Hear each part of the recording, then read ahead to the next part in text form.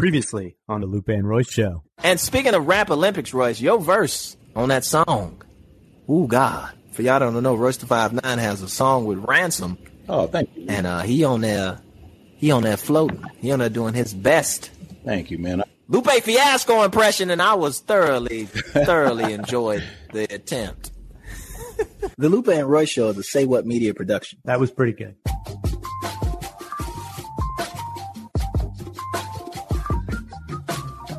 What up, y'all? This is Lupe Fiasco, and I'm feeling double professional today. What up, though? This 5 Refrigerator 9. I'm just chilling, being ice cold. This is Tom Frank, your regular guy, and we are sounding so crisp today. Just listen to that silence. All of us. Well, we in France right now? We. What you're hearing is the new and improved Royce the Fridge 9. It's not the new. It's an improvement, but it's not new. For y'all that don't know, y'all may have witnessed a hum or some kind of random background noise on the podcast the past 39 casts. And it was all coming from our good friend Taliban 5'9" over there. Listen, you got to be correct. If you're going to spread information, you got to be correct. It was not all 39 episodes. It was only like 3 of them. All right. It was maybe 10 to 12. Right. It was now the 3 and the 30. Now I have a new cord. I have a new cord on my mic. I have my mic closer to me. And I cut the refrigerator off. And that's it. He cut off the refrigerator, which he had running full blast the entire life of this podcast. If it's any consolation, there is no switch on the side of the refrigerator that allows me to turn it down from full blast. You either get full blast or completely off. So now I'm going to have to remember to plug my refrigerator back in. Otherwise, I'm going to have stale bananas tomorrow. What are you keeping there? What's in this? It's free. Right now I got, I usually just keep my waters in there, but right now I got fruit in there too. I got my apples and my bananas in there. Did I put something else in there? Yeah, I think that's it. Bananas don't need to be in the refrigerator. Yeah, but if I leave them out, people will eat them. You keep them in there so people won't eat them. Yeah, I keep them in there because I can keep an eye on them if I keep them right there. Somebody open my door. Actually, you know what?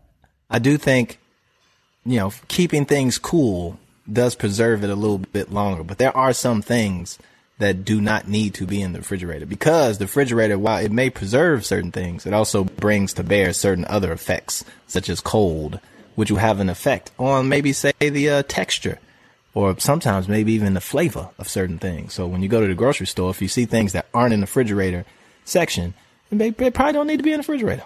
Probably good for a couple of days. This is true. This is true because you're right. Because I had a banana yesterday, and I noticed that the texture was a little cold. Yeah, I don't like cold bananas. I like room temperature bananas. It's also my favorite fruit. Bananas? What, bananas? I love bananas. I just had a banana, matter of fact. You like the way they fit in your mouth? We're not doing this. We're not doing that. Yeah, because I hate bananas. And I got 2 banana lovers with me right now. And this is interesting because I hate bananas. You would never see me put a banana in my mouth, ever. I said nothing about loving them. But you do have them. But you enjoy a good banana. Okay, that's all I'm saying. But when I eat my bananas, I use Lupe's sword and I chop them up into little bitty pieces and then I eat them with a knife and fork. Well, that's diced. You got your own set of issues there. Wait, you're telling me you don't like banana flavored stuff, like a banana milkshake? I'll do cake. Bananas. I can't stand. I can't stand the flavor. I can't stand. I used to like them when I was a kid, but then I had, he had a taste bud switch that happens, right? And things that were once delicious become disgusting, and But I like plantains though, right? I like plantains. How different is a plantain than a banana? It's closer to like a potato. It's more starchy. I only eat them with Jamaican food though. So there's that. They're fried. Probably not good for you, but they're absolutely delicious. But bananas. I don't like cooked fruit. No cooked fruit. I don't think that should ever happen. How about apple? Like an apple pie? Yeah, I could force myself, but no, I don't like cooked fruit. I hate fruits in cake, like a strawberry cake. That's disgusting. How about strawberry shortcake? That's the same thing, man. No. It's not the same thing. It's not the same thing. What do you mean it's not the same thing? Is it a cake? Don't commit sin. First, is it a cake? Don't commit sin. No, I don't think it's a cake, even though cake is in the name. Strawberry shortcake it's like a funnel cake, and then it's strawberries on top with whipped cream. It's actually a strawberry. Wait, now do you put milk in there? Compote? Huh? Do you put milk in your strawberry? Hold on, Royce is finna say a word that he used in a rap before. Oh, come on. No, Royce. I don't know if I use the right word. I was hoping we can just skip over I was that. hoping we could just skim right over that. No, come What on is and it say it, Mr. Masterclass. It's called strawberry. You know how you can buy it's not like a spread. It's in the can because it's still Royce, strawberries. You was finna say it. I heard the first I said syllable. compote. Well, look at that. I never knew this man was right? so sophisticated. That is very un-Detroit-like of him, man, to be so sophisticated. Is it right? Detroit is extremely sophisticated. Where do you think that compote was invented? Detroit. It is. But it's compote. Wow. I am impressed. Strawberry compote. That's what it is. Yeah, you put it on top of the funnel cake, and then you put the whipped cream on top of that. And then you got a delicious, delectable treat for you and the family. And everyone loves it. Now, wait a minute. I add one more ingredient to mine. I like to put a little bit of milk on it. I was hoping we could just forget that part. No, the milk goes. What are you doing? The milk goes down into it, and the sponginess of the cake, it sucks it up and makes it a little moist. I'm not mad at that. I was gonna make fun of you, and come with all type of jokes, but I'm gonna leave that alone. I actually am not mad at that as an idea. I don't understand. The strawberry compote is already gonna mess with the sponginess. Milk doesn't have any flavor, so if you pour it on there, it's just literally gonna make it. It's literally just gonna make it mushy for no reason. No. What are you talking about? Milk doesn't have a flavor. Milk has a flavor. Yeah, it do. No, it doesn't. No, yeah, it do. What are you talking about? Milk ain't. Wait a minute. No what kind of milk we definitely. talking about? Just Milk. Regular No. white What kind of milk? What kind of milk? What kind of milk? Milk. Cow's milk. You mean milk from a udder of a cow? Here we go. Don't do this. Don't do Here this. yeah. Now you do could this. use chocolate milk too. Don't do this. Don't do what, man? I feel like you leaning into like a vegan thing right now. I don't do it, man. It's milk. All right, and man. it ain't nothing wrong with it. All right, bro. So yeah, cows got to breastfeed too, man. Just get on under there.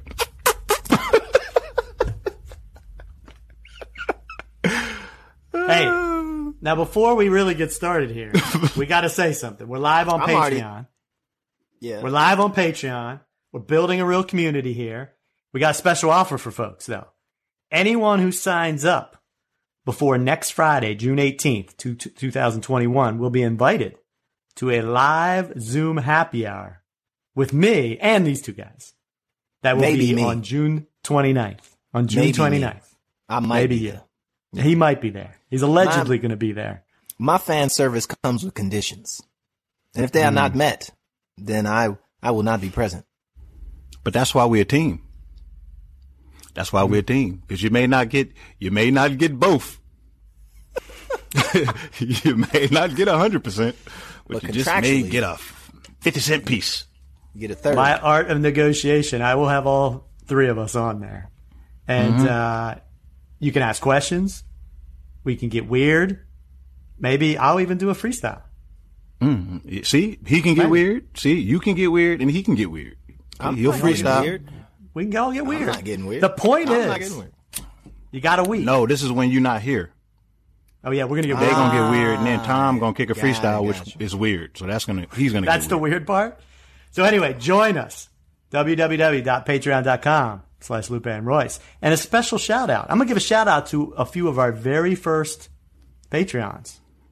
Marvin Thomas, AB, Riley Eubanks, and Jeremiah Stagger. They were some of our first people who signed up immediately after the last show. So thank you. Shouts out. Appreciate your support.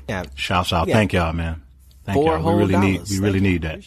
Just look at it like we sitting there on the corner with panhandling jars, you know? And we saying we'll pod for change. You know? It's basically it, yeah. Yeah, but we're going to flip change, not as in change out of your pocket, but change in the world. You know what I'm saying? We're going to make it real deep, man. We're going to go real deep. Not me. I don't need your money, but I want your money. That's how I look at it. Yeah. Like, I don't need it, but I want it. So if you going to give it, I'm going to take it. Yeah. See what I'm saying? See how multi-layered that was? It was. Thought-provoking. Very thought-provoking. So again, that's patreon.com/ Listen, man, stop beating them up with it, man. They know. Patreon.com/Lupe and Royce. Be there. 29th, we're going to do the Zoom. Come on, you got a week to sign up, and we come hang out with me, Royce, and Tom. Done. Stop beating them up with that one ingredient you always got to add to something that's already perfect. Don't beat them up with that anymore. Don't pour milk on the shortcake. You know what I'm saying? It's enough. Mm-hmm. Put a little whitewashing it. You don't pour milk you don't pour milk on anything but cereal, bro.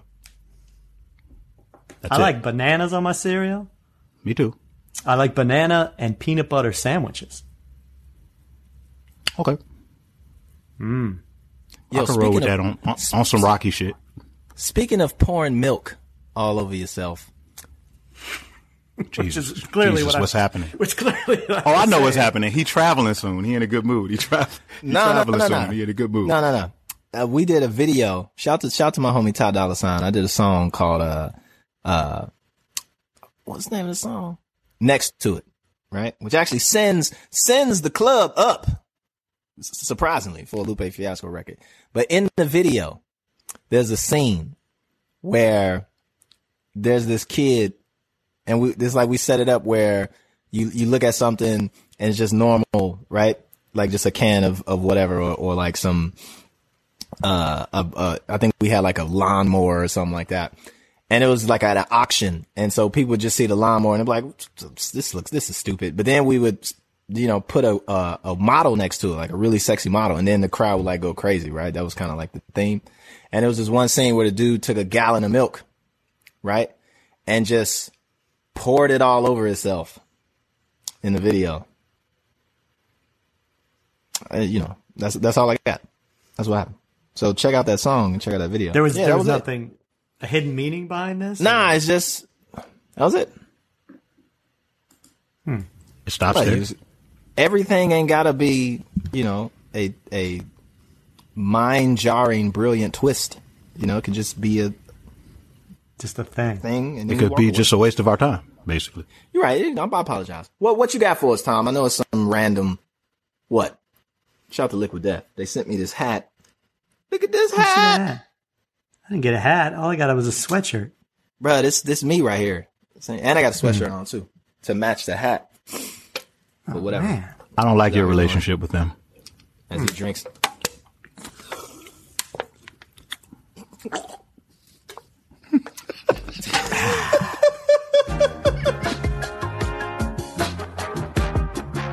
You're listening to the Lupe and Royce Show with Lupe Fiasco, Royce the 5'9", and Tom Frank. Hey, Royce, are you teaching a masterclass on how to make eggs yet? Why would I do that, Tom? Well, I believe on a previous episode, you told us that that's the skill you'd most like to teach. Well, since then, I realized Masterclass already has cooking classes from Gordon Ramsay, including one about elevated scrambled eggs. I'm not trying to top that.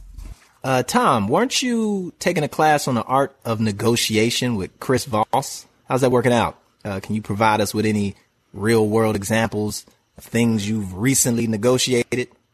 Real world. I do continue to get you guys on this podcast each and every week. But bottom line, listeners, check out Masterclass. You get 15% off an annual membership with unlimited access to every masterclass. Go to masterclass.com/Lupe and Royce. That's masterclass.com/Lupe and Royce for 15% off Masterclass. You're listening to the Lupe and Royce Show with Lupe Fiasco, Royce the 5'9", and Tom Frank. Let's talk about the Floyd Mayweather fight. Did anybody watch it? I did was that a loss? But I have some thoughts. I think it was a loss. I watched it. Why do you think You it was did? a loss? Oh, yeah, you're right. It was a loss. Oh, it was totally a loss. My Logan Paul. man, my man Billy Blue. We gonna get into that. As a matter of fact, we're not gonna talk about the whole thing because people already got we gonna use your time wisely, friends of the cast, Lupe and Royce show fans. But we just gonna dig into Mayweather just for a little bit, that fight. So my homie Billy Blue posted up what I thought was the optimal response to that fight, right? Is that Floyd and Logan won, right? Mm-hmm. The fans lost. And if you paid to watch the fight, you lost twice. So that was his philosophical framing to wrap it all up. And I 100% agree.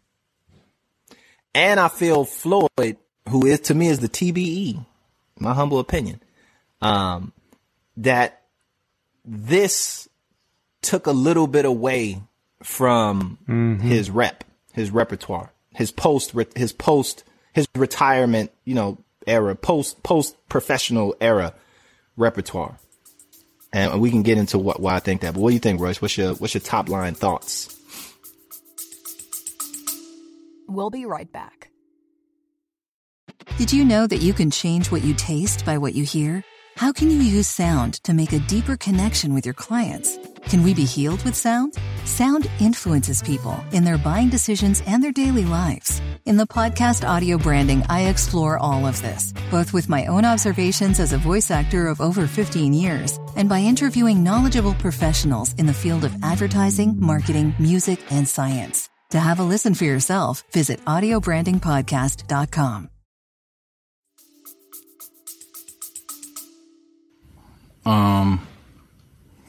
I can see why people feel like that.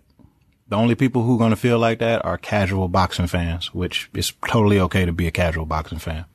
Me, myself, I'm a boxing guy, so I'm aware that Floyd is retired and it's just an exhibition. So I was just expecting an exhibition. You know what I mean? I ordered it just to support Floyd. You know what I mean? Like, I like to see guys after they retire because, historically, when you think of like our heroes, you think of a lot of the greats, like after they retire, people don't like when they make money. They rather it be like a story of like people going broke because they made bad decisions during their career, like Evander Holyfield, Mike Tyson, shit like that. But if you got a brand that's viable enough to where you can go make a shitload of money just doing an exhibition, I think it's okay to do that. But I think it's really, really hard to separate what you're looking at, an exhibition from regular boxing, especially when you got guys like Manny Pacquiao still taking on the toughest opposition. You know what I'm saying? So it's like, I think people have a hard time separating those two things, but he's not, this wasn't a legacy play. This is a money grab. And this was understood from the gate. You get in there with a YouTuber. This guy's not even a pro fighter. He's been training for 4 years. He's just really, really popular. That's the reason why they were able to even stage a spectacle, So if I was Floyd, I wouldn't do it again because it's no way to really translate that. And for people to really get it still, because he's not far enough past his prime to where that registers. It looks like he's in a real fight, but this is literally no different from like Rocky versus Thunder Lips, Hulk Hogan in Rocky 3. It's literally the same thing. And Muhammad Ali did the same thing. He did like 3 exhibitions. Oscar De La Hoya did one with Shaq before. You know what I mean? Like, they do them.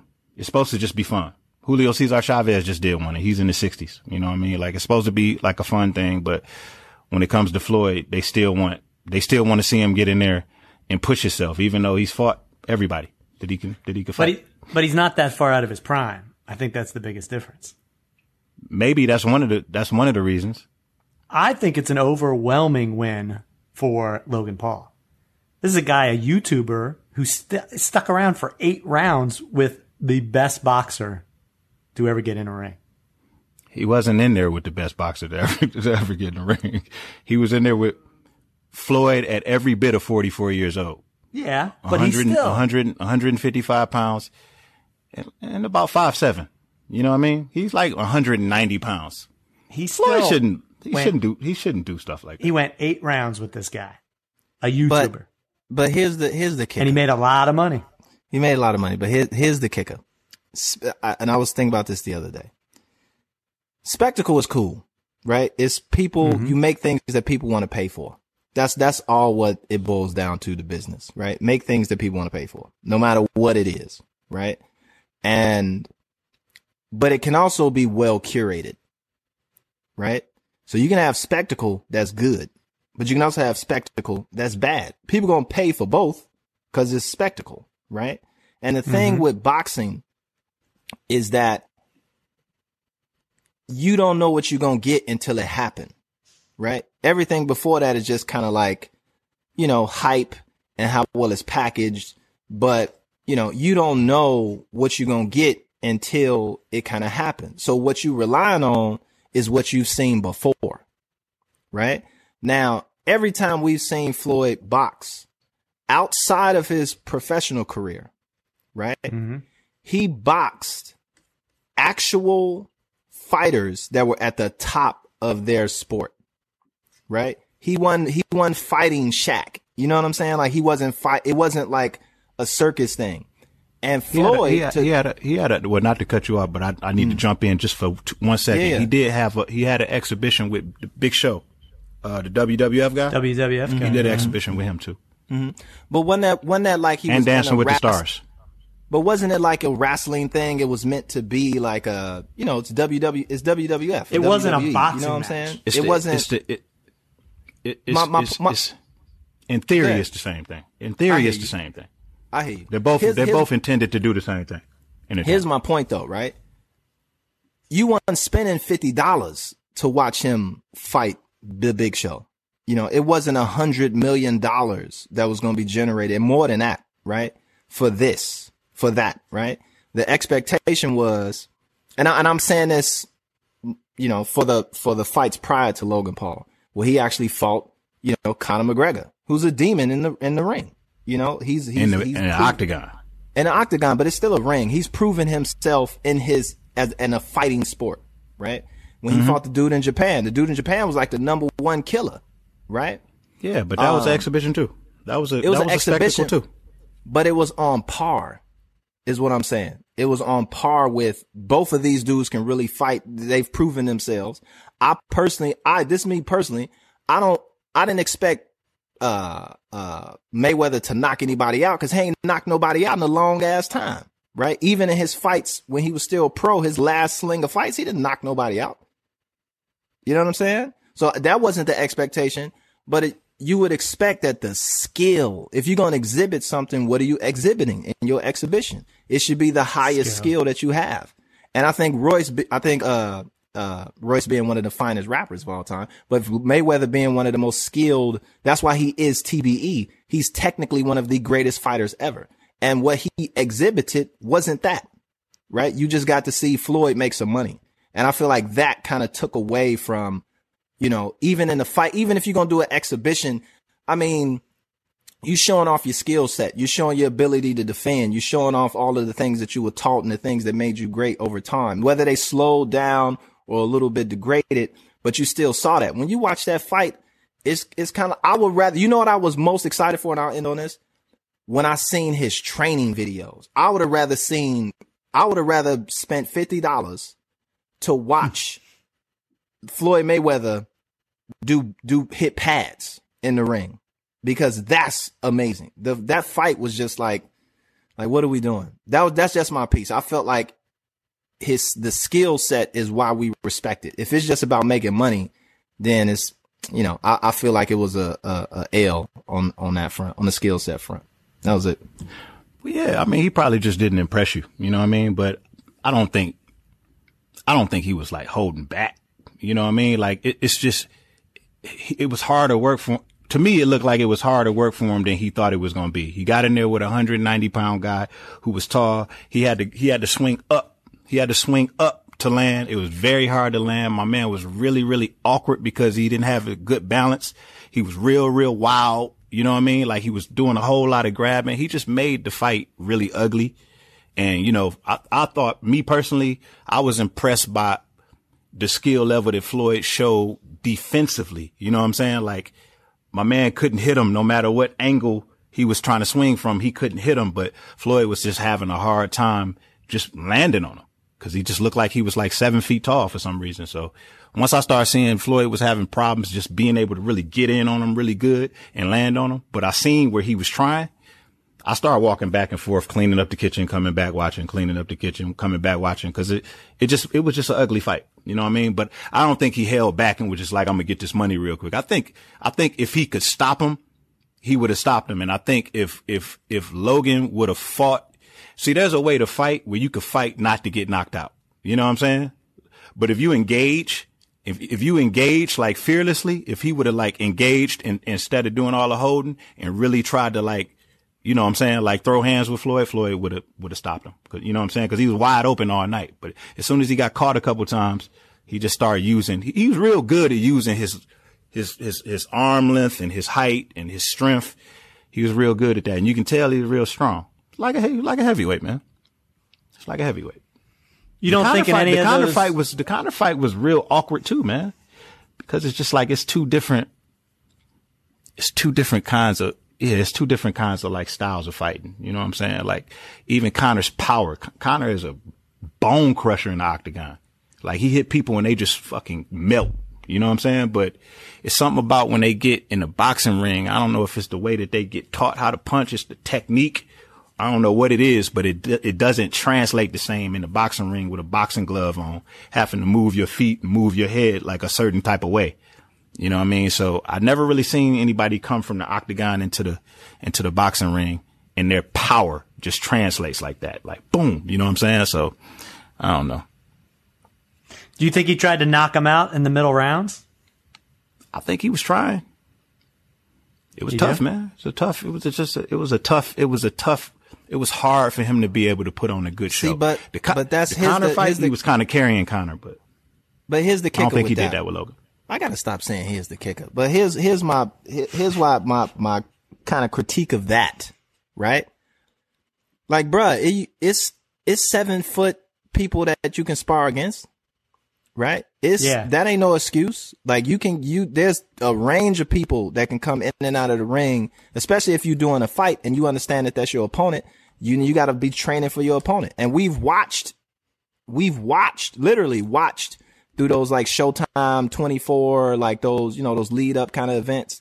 So we've known and we've seen, Mayweather focus in and other boxers focus in on a specific target that has a specific style. And they have a specific training methodology and a whole thing that they apply to it, right? They ain't just finna show up blindly and just jump in the ring. There's some type of program and plan. And maybe that was the program and plan that kind of came out, you know, for the sake of not losing. But even still, the expectation of I put it to you like this. What if it was a real fight, right? Would Mayweather have won on points? Yeah. Didn't he land like a significantly higher number of punches? Logan didn't land. You know what I'm saying? Like there never was a time where he wasn't blocking, slipping, or rolling. Like he never landed anything. He just made it really, really, really ugly. You know what I'm saying? I think if it was a real fight, then yeah, Floyd would have came in at 147 pounds. He would have had a game plan. You know what I mean? Like it would have been a strategy. It would have been, you know, his dad in his corner. You know what I mean? Like it's an exhibition. He probably trained. He said he was training twice a week. He was 155 pounds. The last time he was 155 pounds was when he went up to fight, Canelo. You know? So, I mean, I don't want to say he didn't take it serious, but I don't think he took it like a fight. You know what I mean? He took it more like an exhibition. Losing wasn't even a thought in his head because they weren't even going to call a winner or a loser. You know what I mean? Like it was just going to be like a sparring session. You know, they went in there and they gave each other some work, and that was it. They do it in the gym all the time. I think here's my last point. I felt that the excitement around this fight was that it was supposed to be revenge. It was supposed to put Logan Paul in his place. And this goes back to what you were saying, Tom. Do you feel that happened? Because I'm going to say I don't. But Logan Paul in whose place? Because Logan Paul knocked out when he came in knocked out what's the homie name? Nate Robinson. Nate Robinson. Then turned around and kind of knocked out the UFC fighter dude, which was kind of like a whatever. But wait a minute now. At least, that was his brother who did that, though. Revenge for what? Yeah, like but still revenge for boxing. For boxing in general, though. Yeah, for boxing. Like he'd come in and put this dude in his place. Do you feel like Mayweather put Logan Paul in his place? Yeah, but I think there's some people who probably look at it like that. It's split up. There's some people who look at it like it's a black eye for boxing, like to allow spectacles in. But then you got people like me who look at it like, and it's probably just because I'm in music, but it brings viewership to a sport that's not really a commercial sport. Boxing has never been a commercial sport. It takes a real superstar to bring casual fans in. So there were real boxing matches on this card. Like Badu Jack is a real fighter. Jarrett Hurd, he's a real fighter. You know what I'm saying? So I think the future of boxing should be like Earl Spence and Terrence Crawford. It's difficult to make that fight right now because of money. But what if you added a spectacle to it? Two people who will bring in a whole bunch of viewership and bring in the revenue necessary to pay them and put them on the same card. Now the fans, the purists, are getting the fights that they want to see, and the casual fans get to be entertained by whoever they just happen to follow on YouTube. It's no different from when I was complaining. You talked about that a few episodes ago, but I mean, in all honesty, do you think the majority of people who watched this fight was watching it under the pretense of, you know, I want to be introduced to boxing, right? I want to come in and be presented with, like, people throw around, this is good for boxing, right? Because it's bringing these eyes to the thing. Do you think the majority of people who came and watched this fight are going to carry on and watch anybody that was on that undercard, that are going to carry on and watch any other fight? I feel like a lot of people watched it because it was spectacle, but there was a narrative that Floyd Mayweather's going to come in and show who's who, what's what all the time, right? And then go back to his cave. Like, I don't feel that happened. Like, I feel like that's a potential kind of like little win that's in there, but I don't believe that it was good for boxing. That's just I don't see that being the thing, especially after the fact, the performance that was put on and kind of the sentiment, even with boxing fans who look at it like, what the fuck did I just watch? You know? Yeah, I mean, especially when you're looking at the comments afterwards, you know what I mean? Like, you're looking at people commenting on it, like Canelo, real fighters commenting on it, cracking jokes, you know what I mean? Like, it becomes like a meme, you know what I'm saying? I don't think it was a win for boxing. I just don't think it was bad for boxing. I don't think it was anything, but there certainly was a platform there for somebody to become a superstar. Like, if somebody had, like, if Jarrett Hurd or somebody would have put on some dynamite performance that just got people's attention, they most certainly would go back and watch again. You know what I mean? Like, people would want to be entertained, you know what I mean? But people don't have to tune into anything. You know what I mean? Like, you very much so have to win them over, but you know, Lou, like, the power is in getting people to come to the table and watch for whatever reason. And then you got to win them over. You know what I mean? Like, I've been on Eminem stage plenty of times, on stadium stages. You know what I mean? Some people will go buy my album. Some people will just check me out on his album. You know what I'm saying? Like, it just depends on how I do. You know what I'm saying? Like, how much I rise to the occasion. You know, some people aren't meant to be straight up hip hop fans. Some people don't love the culture. Some people just love me through Eminem. Some people just only know Eminem, and that's their view of what rap is. You know, everybody's not like a hip hop purist, a culture purist, but his presence in hip hop, definitely the upside to it is it brings in a lot of casual viewership. You know, the downside to it is it inspires a whole lot of corny rappers, but that's a whole nother conversation. I think it's absolutely a win for boxing. Like, if your goal is to get viewership, we're talking about it right now. Like, we wouldn't have talked about it if it was probably a normal fight. If it was a normal Saturday or Sunday night, whatever it was, we wouldn't be talking about it right now. We're talking about it. We just spent 30 minutes talking about this. I think it's actually great for boxing. Mayweather versus McGregor was fantastic, right? I got that. I don't ever get boxing matches. And now all of a sudden I have a little bit more curiosity about boxing. I think it's fantastic for the sport. I think they should keep doing it. And I think. Did you watch a boxing match in between Canelo and this one? that wasn't spectacle? Yes. There hasn't. I here's what I did. When I flipping through the channel, I stopped. Right? The kids watched the Mayweather McGregor fight, and they actually like now have a little bit more of an interest. Because it was so, that one's a different one than this one though, because that was two fighters. Like that to me was a little bit more interesting than this one, which was kind of a little bit more of a exhibition. That was an exhibition too, but these two guys legitimately were great fighters. So that was a little different, I guess. But I still think it's great for the sport. Did you guys watch any of the undercard with Chad Johnson? I did. How did Chad Johnson do? He got knocked down, but he did good, man. He did really good. For a first timer, he did really good. I was really impressed. But he's really athletic. He moves his feet really well. At the very, very beginning, I don't know if he's left-handed or right-handed, but he was standing softball and he was jabbing with his right hand and he was popping that motherfucker. The jab is really good. It just only lasted for like 15 seconds. You know what I mean? And he the rest was just him. Quick. It was just him, you know, like in boxing, like you may have a few tools if you're not like experienced. And then, you know, once you show those couple tools, that's kind of like it. You just showed your hand. You know what I mean? So from there, you kind of just getting stalked. That's kind of like what happened with, actually with Nate Robinson. He didn't have a tool, but yeah, Chad Johnson was just pop.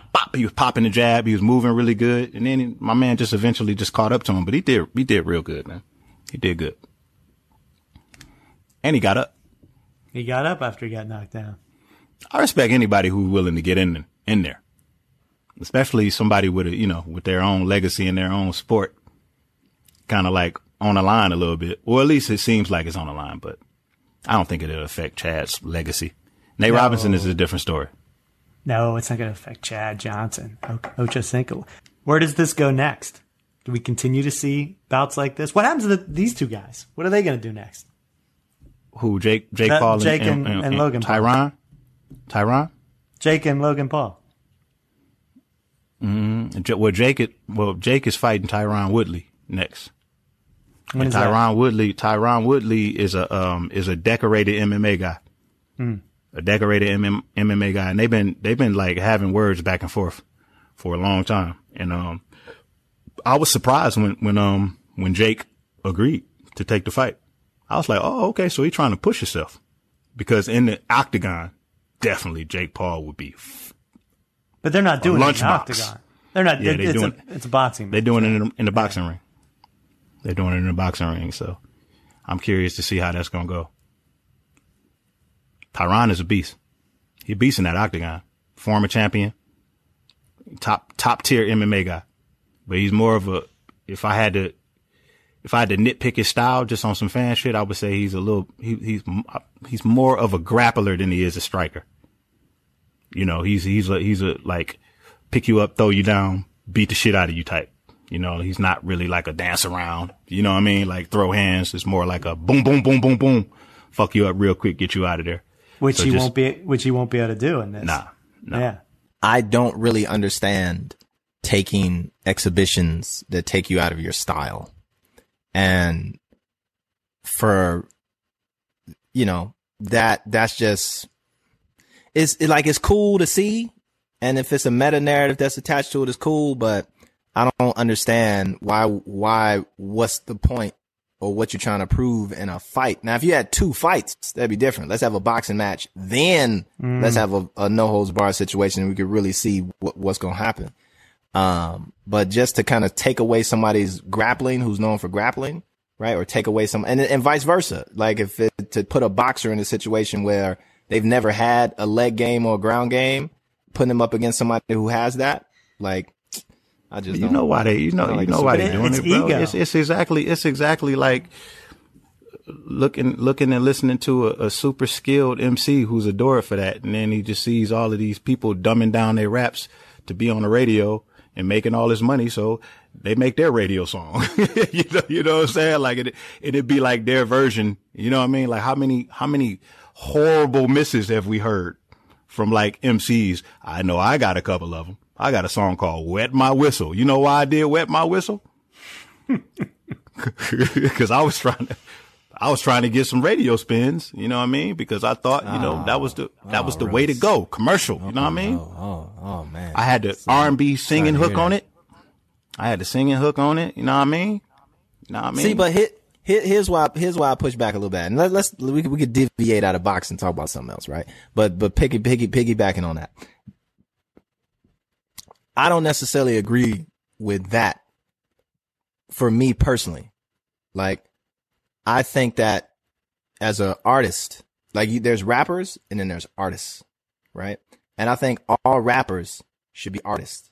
They don't necessarily, whether they want to or not, right? That you should be able to do anything, right? And that's what we kind of do at Sosa. Shouts out all ITs, is put you in a position to eliminate whatever that narrative is of rap is only this, that compartment, right? It's like, no, it's all that shit. So if Madonna call and needs you to do 8 bars on, a popsicle stick song or whatever it's going to be, then you know how to go in there and execute at that level, because that is rap too. That's part of your whole canon. Let me give you pushback first by saying you're not disagreeing with me, because I agree with what you're saying right there. But I'm pushing back on every rapper, every MC is not going to be capable of what you're capable of.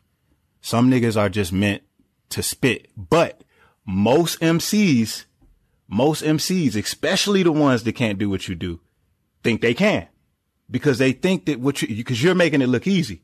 So they think they can do it until they do their rendition of it. And it sounds horribly bad, but their reasoning for doing it is much different from yours. Their reasoning for doing it is like, shit, I might as well blow up too. I can do that shit. Who can't just throw some auto-tune on and just, you know what I'm saying? And just do some shit, because they're not actually artists. They're just MCs. They never developed into that. But it takes practice, right? If you just look at it as, I think, as just art, and you can go in there and do anything, right? People lose out. Or if you look at it as just rap, anybody can rap. Like, nah, man, take practice. Like, you have to write 9 or 10 of those. The same way that you sit and try and write a bunch of bars, punchlines and all these interconnected chains and this, that, and the third, you need to do the same thing with trap records. You need to do the same thing with high BPM records. You need to do the same thing with low BPM records. You got to use words that are difficult to pronounce. You got to use words that are easy to pronounce. And I think it's the same as, like, bringing it back to boxing a little bit, it's practice. Like you said, it's experience. You gotta have experience, and no matter what the circumstance may be, right? And you gotta have a jab. You gotta have an uppercut. You gotta have legs. You gotta have a head. You gotta have this. And you can't just come in there and thinking it's gonna happen. Like, you actually gotta do it and do it.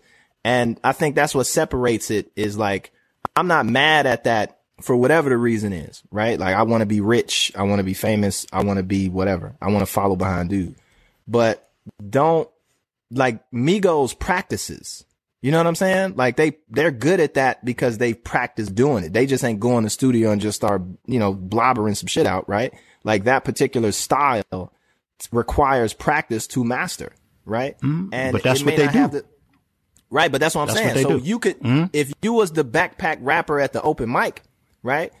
You can do the same thing, right? And it wouldn't be no, I wouldn't look at it as like, oh, you trying too hard, or nigga, that shit is whack. It's just that you got to be able to go in there and execute at the same skill level that they do in that particular space, right? So what would it take? What would it take? 10 different spaces. So what would it take for them to rap on a backpack level? The same thing. Right? Exactly. The same thing. You got to go and practice in that space and it may take longer, right? Because the standards or the requirements to be backpack are way different than what the standards and the requirements may be. But not to say that we're talking about like different little techniques and different ways to ride the beat and understanding this and understanding that and understanding melody and your tone and blah, blah, blah, blah, blah. Mm-hmm. You just got to it's just a different set of things. Not that it's harder or easier, but it's like, if you've been practicing this one way your whole life and you try and pivot into this other space and you ain't ever practiced and you just trying to force that's when it's hard. Into it, and it's going to sound, when it's hard. It's going to be strange. That's when it's hard. But you may need to get, let's say if like killing the Cypher at the BET Awards became the biggest thing for you to do as an artist. Everybody would crowd that space because everybody wants to be the biggest thing. And some people, it may take for them to actually get into that moment to realize that it's not it's not as easy as they thought it was to just make that shift. And that's exactly what I feel like is happening. It's all arts to me. You know what I mean? Like if you've been trained a certain way, if you've been trained MMA your whole life, quite naturally you feel like, well, boxing couldn't be too much different. You know, like I'm already a fighter until, you know, you put into that position. But you see everybody, you know, like cross marketing all of these different genres of fighting and making all this money. You figure, fuck it, I want to throw my hat in the ring too. I'm an athlete. You know what I mean? Like, look what Nate Robinson said. I'm an athlete. I never fought before, but shit, how hard could it be till he's unconscious?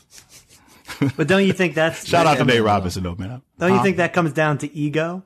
Like the MMA fighter who just signed on with Paul, he's saying, "There's no way this guy can beat me. I'm a professional MMA fighter. I don't care if you tie my legs behind me. I'm still going to beat this guy." It's ego. Yeah, but I mean, you gotta have ego and fight. Well, I agree, but that's what I'm saying. I can't be humble in the ring. I think these guys come into the boxing ring because they just think there's no way this YouTuber can beat me. Mm-hmm. That's what they think.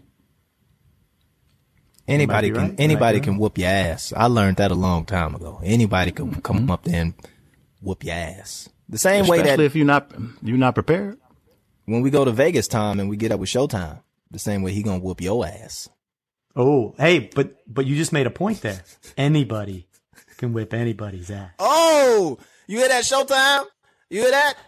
He said anybody can do it, Showtime. I suggest you punch him 3 times and then 3 more times. Then I'm not even here. Space and punch him. I didn't say anything. I just made a comment. I'm not here.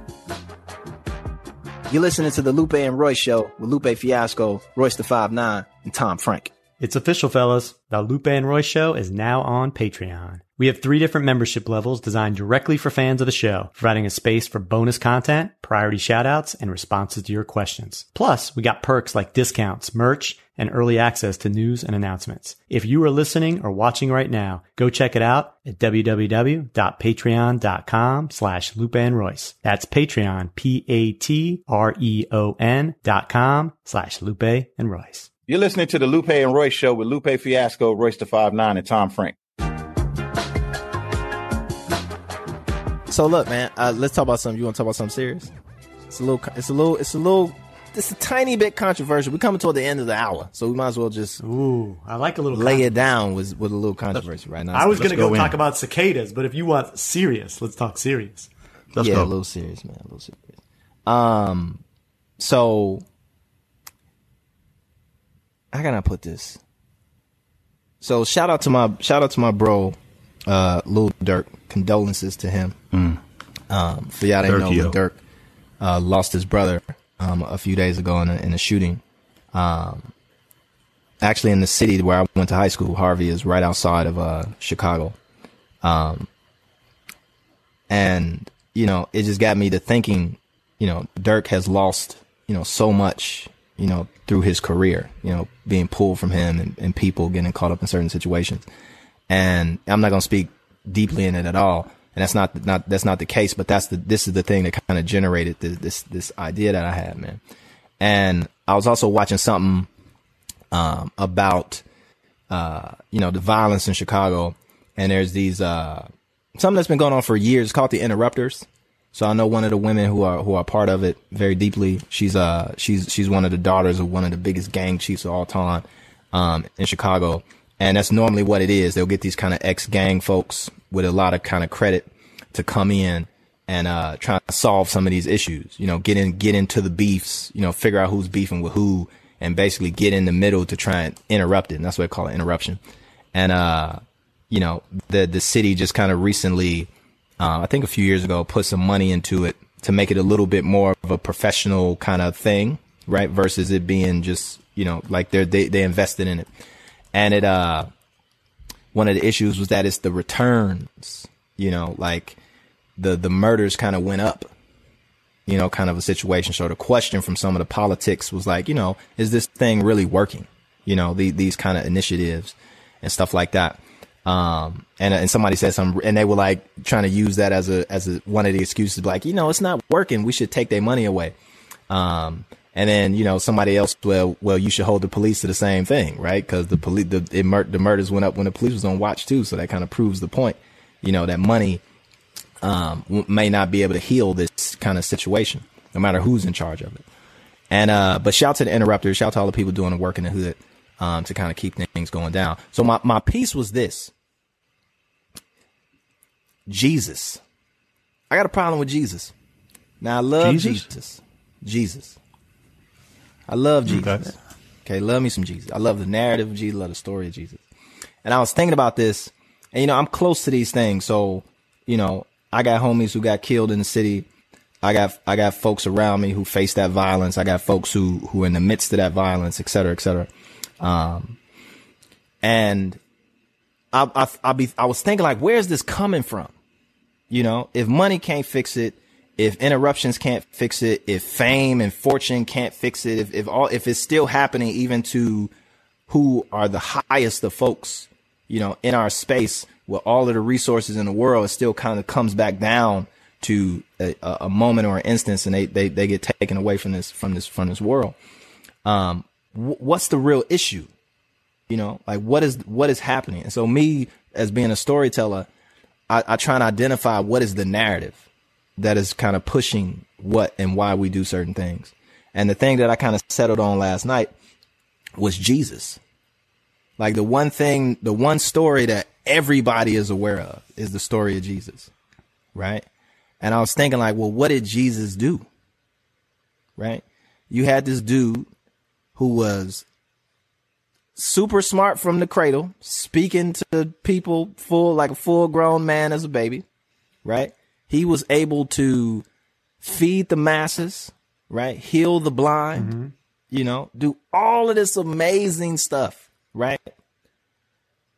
And he threw his life away young, right? Like he let some folks put him in a position to get killed, right? Even in the face of all of this amazing stuff that he's capable of doing, right? It was more importance on like, nah, I'ma just down this little petty thing right here, right? He could have left. He could have ran away. He could have kind of moved to another city, right? He could have moved to Atlanta. He could have moved to LA. He could have put himself in a specific space around a specific set of people to protect him. Remember, he told the one homie, don't bring the swords. They could have brought the swords to kind of fight back on the charges, like, nah, and all that. And I was just thinking, like, that narrative of, I'ma just die, right? I'ma become the martyr in the face of this situation, right? Versus all of this stuff that you can do. Just imagine if Jesus lived to be 60 or 70 or 100 years old, how many people he could have, healed, and how many fish and bread he could have, how many fish sandwiches he could have made, and all of that stuff. And I thought about it real seriously last night. I know we tend to joke a little bit, but I really thought about it seriously last night, and in the face of D-Thang, rest in peace, and some other little events. And it was like, man, we need to change that narrative. You know what I'm saying? Like that meta narrative. Of course, do the tactical stuff, do this stuff, but there's other narratives in our lives. And it's for white people, black people, everybody around the world. Like that narrative of like, just throw your life away, like that's super whack, and for me, it just touched on me, and I just wanted to share that. I felt inspired by the Holy Spirit to share that as kind of like cannon fodder for conversation, that Jesus narrative and what role does that play in the violence that we see in our communities? You see people walking around with Jesus chains and crucifixes and all this stuff. That's where he died, and was that for the greater good? Was the greater good more so you being alive than trying to follow the path of the martyr when you got so much potential on the books? Whether you agree it's real or not, that was just something I want to share. What y'all think? That's deep. That's deep, man. That was deep. I think we just, us as kids finding ourselves growing into men, we just subscribe to things, man. We subscribe to things and we don't it takes us a long time to access our true value. Like, I honestly believe the foundation of all of this is a really, really out of whack value system. You know, like the price of life, like just the measuring stick for cool, like what's valuable to you, like growing up. You know what I mean? Like such and such he got 7 bodies. Oh, he cool. You know what I mean? Like, it's like, it wasn't until I got damn near in my late 30s until I realized it never was about that shit. What the fuck? I'm like, what the fuck? It never was about that shit. You know what I'm saying? Like, it is like those moments is what most youngins, they don't make it to. You know what I mean? They never get to that point where they're able to put shit into perspective because they spend their whole life subscribing to like some social construct that's already there. You know, like, I don't care what it is. If it's Crips, Bloods, if it's anybody in any sort of organization that you can name where you first felt accepted by men or a group of people, the first time you got hugged by a man or the first time you felt brotherhood was, you know, in some fucked up shit that was started by some kid that was 14, like 30 years ago. You know what I'm saying? Like, and you still subscribing to that because that's all you know for the moment. You know what I mean? And it's like, you can elevate past that. And in Dirk's situation, he elevated past it, but it's still a part of him. You know what I mean? And it just goes to show like how hard it is to shake that shit off of you once you subscribe to it. It's very, very easy to get into, but it's really, really hard to get out of. Father in jail, doing life. You know what I mean? And now you making records. The whole world loves you, but it's still those people who hate you, and they hate you even more now because you finally elevated to a level that they never wanted to see you elevate to because they never could see themselves in that predicament. You know, and in order to wear that crown or that proverbial crown or in order to put all of that on your shoulders, it takes a certain level of tact. You know what I mean? Like, there's a certain level of kindness that comes along with that shit. You know, like when I start showing love to motherfuckers, that's when I start getting love. I fought for a long time. I thought that was the way to do it. I couldn't understand for the life of me why the fuck Detroit wasn't supporting me like I thought that they should. Why were they hating on me? Why am I always getting pulled over by the police at 4:00 in the morning? I know I'm drunk, but why do they keep pulling me over until I stop drinking? Then I stopped getting pulled over by the police. You see what I'm saying? Like, when I stopped giving everybody all my money, people stopped asking. You know what I mean? When I start helping more people, it became easier for me to ask for favors. You know what I'm saying? Like, it's just a part of life that you either figure that out or you just fall prey to just all of the toxic, fucked up cycles, man. And hip hop does nothing but exacerbate all of that shit. It just makes it worse. You know, it was a point in time where we used to be worried about getting into it on tracks and hopefully it don't spill over into the street. Now we worry about the street shit spilling over onto tracks because as soon as somebody hear a name on a record, that's it. Time is of the essence. It makes shit worse. So like if you're a gangbanger and you get on and you become that kind of popular, it's almost a death sentence. It's a death sentence. You know what I'm saying? Like, how can you fucking survive that? You just made yourself more accessible. You just made people hate you even that much more. And you made people even that more conscious about their name. And like, oh man, we can't look like this in front of people. Cause that's what it's all about. Everybody want to make sure that they don't look like they soft in front of people. You know, like they don't want to, no, that's my reputation. You know, respect. I'll kill my brother over the thought of disrespect, you know, but we can't come together and command respect as a people. We can't seem to figure that part out. That shit don't translate for some reason. You know what I mean? So it's just like, it's tough to watch, man. It's tough to watch as an old ass man that been through a lot of similar things, not as serious as what the young brother Dirk is going through, but enough to where I just understand it, man. It's hard. I understand it. And I sympathize. Cause it's tough. Like, how do you get out of that? Because it can be stopped. It can be stopped, but it takes a leap of faith that, man, you gotta be a certain kind of mature, man, that I don't even know if that shit come in your 20s. You gotta really be over some shit.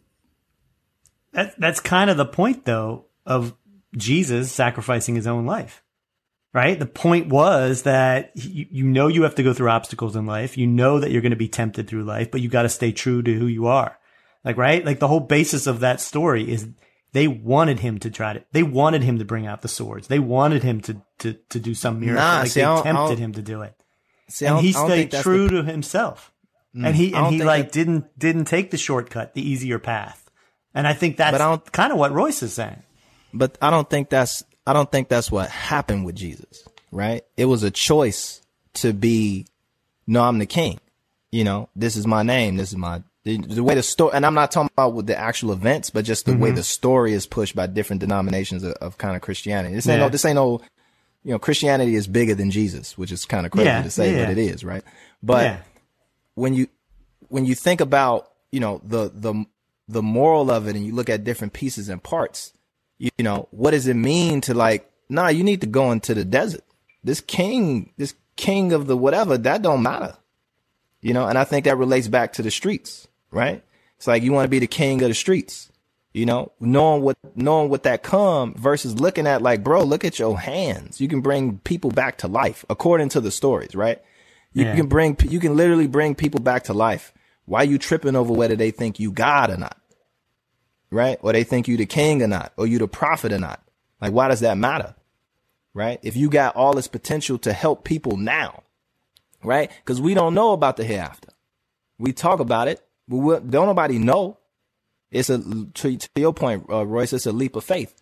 But you know what's here right now. You know who's blind right now. You know who's the lepers right now. You know who your enemies are right now. You know the services you can provide to people right now. And all that kind of gets, you see more about the cross and his death than his life. And if it's mentioned kind of as an aside. But what's most important is, what's next? You know, the stuff you can't see, you know, that thing over there versus what's going on right here. You know what I'm saying? And I'll be thinking about that when it comes to like cars, you know, or like, you know, this is what you can potentially get after fame. You know what I'm saying? Once you make it through, like, it's almost like the material possessions of this world, which niggas get killed over, be like heaven when you put it in a religious context. And it's like, don't worry about the now. Don't worry about the cost of what that car is going to bring, or don't worry about the cost of what that chain or that tour that you did, or that bank account, or you showing all your money on Instagram. Don't worry about that, right?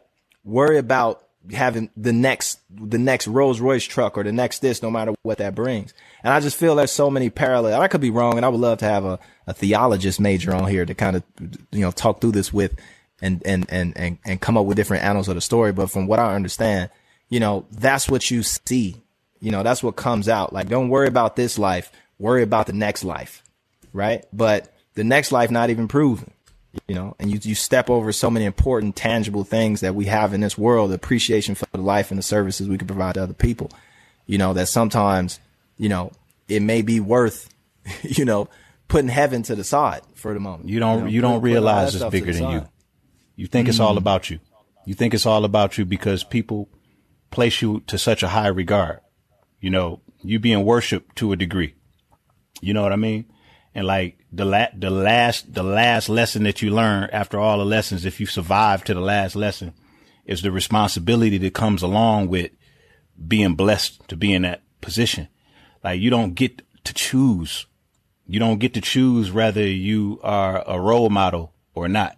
You know what I mean? Like, that's not your choice to make. So, and then like we young, black, and then thrown into fame with no information.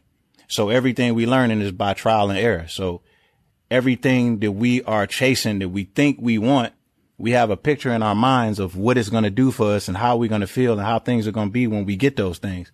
But we got to actually get them to realize that nothing we thought was correct. That's the Rolls Royce truck. That's the fame. That's the rich. All of these things that you think is going to fix everything until you get them. And then you realize, damn. So you actually got to go broke to learn financial literacy. You actually got to buy a bunch of stupid shit to realize that it's just a bunch of stupid shit. You know what I'm saying? Like, you got to actually have sex with a bunch of stupid women to realize that it's just sex with a bunch of stupid women.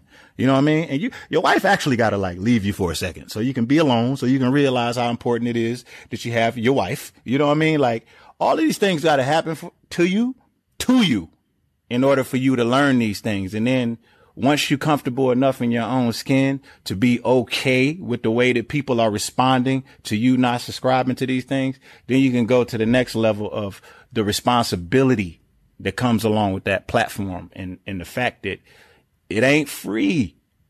It's not free, bro. You owe. You know what I'm saying? Like, you owe. It's a reason why you were chosen. You fuck that up, you lose it. You know what I mean? You suffer great loss. If you mishandle it, you suffer. You just suffer until you figure it out. You know what I mean? And I think that's kind of like how it goes. And I just hate the fact that we don't have mentorship like we need. You know what I mean? Like, I made a whole bunch of dumbass decisions I know I didn't have to make. I was going to fuck up regardless, but I didn't have to fuck up that much. You know what I'm saying? Somebody could have pulled my coattail.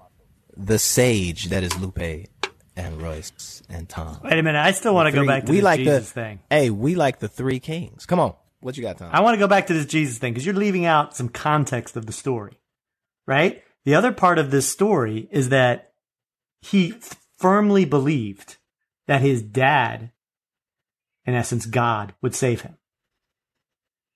Right? So the part of why he didn't do any of that is he believed that his dad, and he believed in the afterlife, right? Which is a deep, deep, deep, deep belief in faith. So therefore, none of this really mattered. I think that's a huge part that you're leaving out of that story. But it's even that still, I don't know if you meant to mention it as a plus or a minus.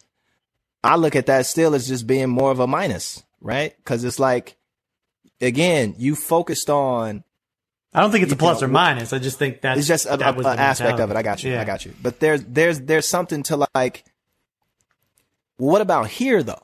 Like, how important is it here with the people who ain't got that firmness of a belief, right? Like you provide and I'm only saying this, I'm only bringing up Jesus because bruh, we got folks who provide Bentley trucks and provide, people's rents and provide this and provide that. And they're a source of, and we could do that all day, but I want to talk about the supreme guy, like the guy who could make food, multiply multiple times. The guy who could, do this and do that. And it's like, bro, you're so important to this world, right? A young dude, like, why would you do that?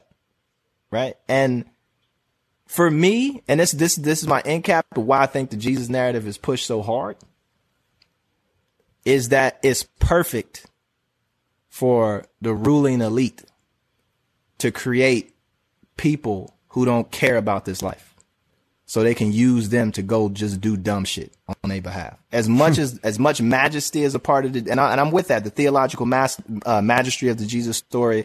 As a Muslim, Jesus considered to be one of the prophets in Islam, so there's a massive amount of respect there. And I never want to degrade the prophets. Do I believe every single story about Jesus? No.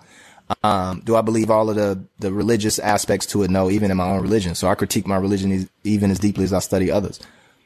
I believe that the way that the narrative was pushed outside of Jesus' life, once he's dead and gone and, or hiding in heaven or over here waiting on you, the people who use that narrative and the way that the narrative was constructed was something to put us into positions that we living in today, right? To marginalize, to oppress folks, to get their mind focused not on reality, not on self-sufficiency, not on self-responsibility, and then willing to throw their life away for something that's unproven, right? Now, if Jesus had the full faith and the full knowledge, that's Jesus. That ain't Mike, or Joe or Latete or whomever, right? And they modeling their life on that. It's a strange thing. I don't want to bash it, but it was on my heart and I want to speak. That was, I'm gonna stop before. I'm gonna say one more thing though. Before I get fucked up by some pastors. Let me give another analogy real quick, Tom. Give another analogy, then I'll close this up. I got one more thought. Like Ice-T, Ice Cube, Uncle Luke, Tupac, all of those guys, they happen to come along in an era where, the government and America was really, really shaken up by this thing called hip hop that had a voice that gave the people in the underserved communities a voice that they didn't necessarily want the rest of the world to hear. So they tried to censor us by any means. Like, C. Dolores Tucker was like stomping on Tupac CDs I think it was in the White House. Ice-T made a song called Cop Killer. It's a song about killing the cop because we were tired of cops killing our kids, which is some of the same issues we still face today. Uncle Luke went on Donahue. This wasn't because they wanted to be on the radio. This was just because they were fighting for their First Amendment right of freedom of speech. Had they not fought, we wouldn't be in a position now where we can say anything that we want to say without anybody trying to censor us. You know what I mean? So now the fact that we're not being censored at all and we got a free reign, not many of us have much to say. You know what I mean? So it's like we're all just products. It's just like Martin Luther King was a sacrifice. Malcolm X was a sacrifice. You know what I mean? All of these were sacrifices, and they knew that what they were trying to achieve, ultimately, the end game for what they were trying to achieve could never happen soon enough in their lifetime. They knew they were doing it for generations to come. So to add to Lupe's point, we need our young artists to start realizing that they're more valuable than the way that hip hop has always been looked down upon. You have a responsibility. You're anointed in a way.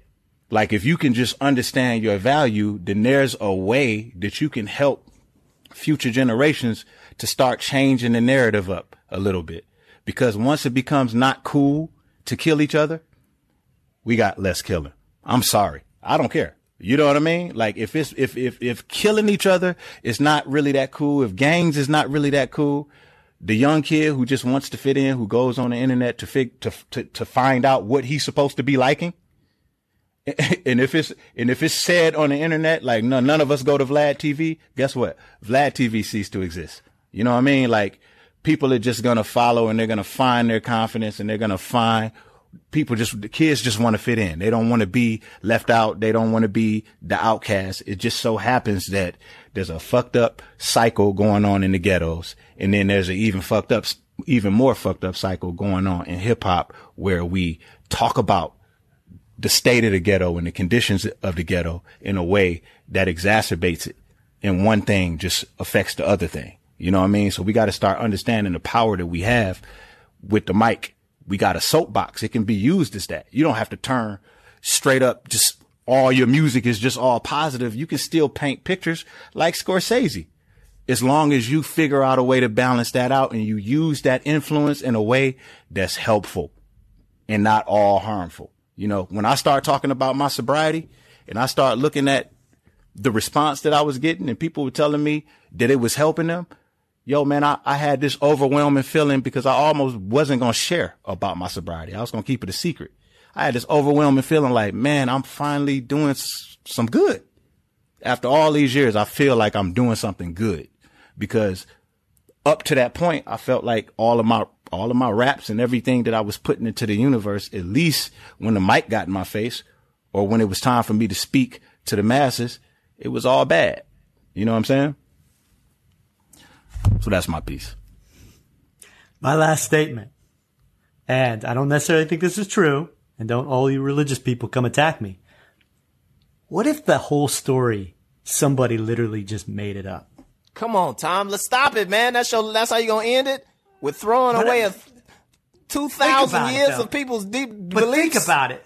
2,000 years ago, what if some dude wrote this unbelievable story and the rumor started to spread, and that's all it is? I'm not saying it's true. I want nothing to do with this part. Not saying it's true. I'm just saying, what if? I'll save the podcast on this one. There is something to understanding that the Jesus story, and this is whether you're a firm believer or you don't believe at all, you're atheist, you're whatever, right? That there's the reality that the Jesus story was actually really small, right? It just takes on the presence of being massive and everywhere, because when the way we receive the Jesus story was in mass media. right? There's a million billion Bibles. There's a million billion stories. There's a whole industry of crucifixes and churches and networks and da-da-da-da. When Jesus was around, there wasn't no churches, right? He had 12 homies versus a billion people. So you can't really, if you're trying to like think about the Jesus story, place it in its proper context of like, man, this was like one guy with a few homies, right? In a very specific part of the world for a very specific part of time. There was still China and South America and all these other places who never even seen or heard of Jesus, right? Yeah. So one, his story was really small, and that's not a critique, right? That's not like a plus or minus, like you said before, just adding a little context to the space. So what's most important is not the Jesus story, right? Whether the details are true or not. That's not what's really important to us today, right? It may be important for certain people's faith, right? But for the most part, for us in this world, as it relates to this world, what's important about the Jesus story is, and getting to your point, Tom, is the way that it was used after he died, right? What happened, the way it was framed, what emphasis was put on what, by whom, and for what reason, you know, what nation, the way America uses Christianity is different from the way Egypt uses Christianity, right? The way Japan uses Christianity is way different from how Germany uses Christianity. The way Italy uses Christianity is way different than how Mississippi uses Christianity. But we're all kind of interfacing with all these different usages and emphasis of the Jesus story and the Jesus narrative. And all of it ain't going to be good. Like the story itself isn't going to be 100% pure, right? It deals with a person's death, right? In a suffering manner, et cetera, right? So it's how those details have been used, whether they true or not. And you could do the same thing with a cartoon that you know is 100% fake, right? But you can take the narrative in that cartoon and start to use it and push it and massage it and embellish it and emphasize it and promote it in a certain way where you're going to get real world results, right? People buying shit or killing each other or doing this or doing that based on a cartoon, right? So I think there's something to a reality set that, like, you know, understand that the Jesus story was what it was, whether it happened, whether it was made up or not. It was definitely used by different folks through time who had agendas that had nothing to do with Jesus's agenda, right? It had nothing to do with being holy and healing people and making fish sandwiches. It was all about oppressing people, removing people from their land, indoctrinating people. At the same time, too, helping people, you know, building hospitals and creating food banks and things like that. So that's why I say it's always both sides of the coin. So it's some amazing aspects to it, but there's other aspects of the story which I think we consume subconsciously that reinforce certain behaviors in the space, in the temporal space that we live today, where I think that narrative needs to be addressed and adjusted to a certain degree. And emphasis is put more on the Jesus who made fish sandwiches versus the Jesus who died on the cross. Died on a cross. Yeah. Well said. Well said. And on that note, this has been Lupe Fiasco, and I'm gonna go make me some chicken with some waffle fries. This is Fridge the 5'9", and I'm not gonna make anything because I haven't had a refrigerator this whole time. So what I'm gonna have to do is I'm gonna have to plug my refrigerator in, and whatever's not spoiled, maybe. You ever had all your shit spoiled, so you had to hurry up? Well, almost spoiled, so you had to hurry up and just go cook all that shit? Oh no! I've had the refrigerator door open and had to throw away everything in the refrigerator. And a regular, not a college refrigerator, a big ass refrigerator, and that door was open and all that food was gone. You ever came in from the bar at 4 a.m, drunk as hell, and call yourself making a toasted turkey sandwich and just left the whole sandwich in the broiler and fell asleep, and your wife woke up with smoke all over the place, and had to cut the oven off, and you almost burned the house down? I was trying to figure out what she's so mad about. Go ahead, Tom. I can't say that's happened to me. And this is Tom, and I'm going to have some strawberry shortcake with the strawberries and a little bit of milk on there. Strawberry compote or strawberries? Strawberry compote. And with milk. Whipped cream and milk. Tom, give him the number. Give them the number. The number. Mention the Patreon again. 707-276-6261. I want to hear your thoughts on this very Let us know. interesting subject. Boxing Jesus, pick one and just be brutal.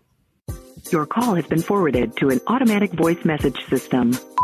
Hi, this is Leet. I just wanted to say hello to you guys. And Lupe Fiasco, first and foremost, I want to thank you for keeping your fans company during the pandemic and providing, good information. And also I want to thank you for introducing me to Royce the 5'9". I don't really listen to a lot of rappers because they're not very good for my health as a black female. A lot of bad stuff they put in our heads, so I appreciate you introducing me to other rappers that I can actually listen to.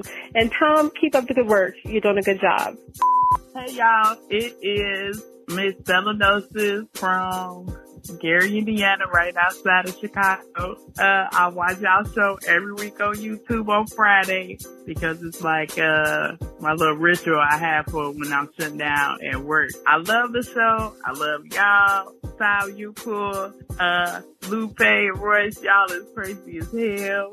Oh my God. It's so funny. I can't wait to see the next show, and it gets better every week. That's our show for the week. If you like what you heard, be sure to subscribe or follow. Leave us a review and tell your friends to listen. The Lupe and Royce Show is a production of Say What Media. It's recorded and mixed by Claude Jennings. Our head writer is Lauren Sloat. I'm Tom Frank. And our theme music is by, who else? Lupe Fiasco and Royce the 5'9".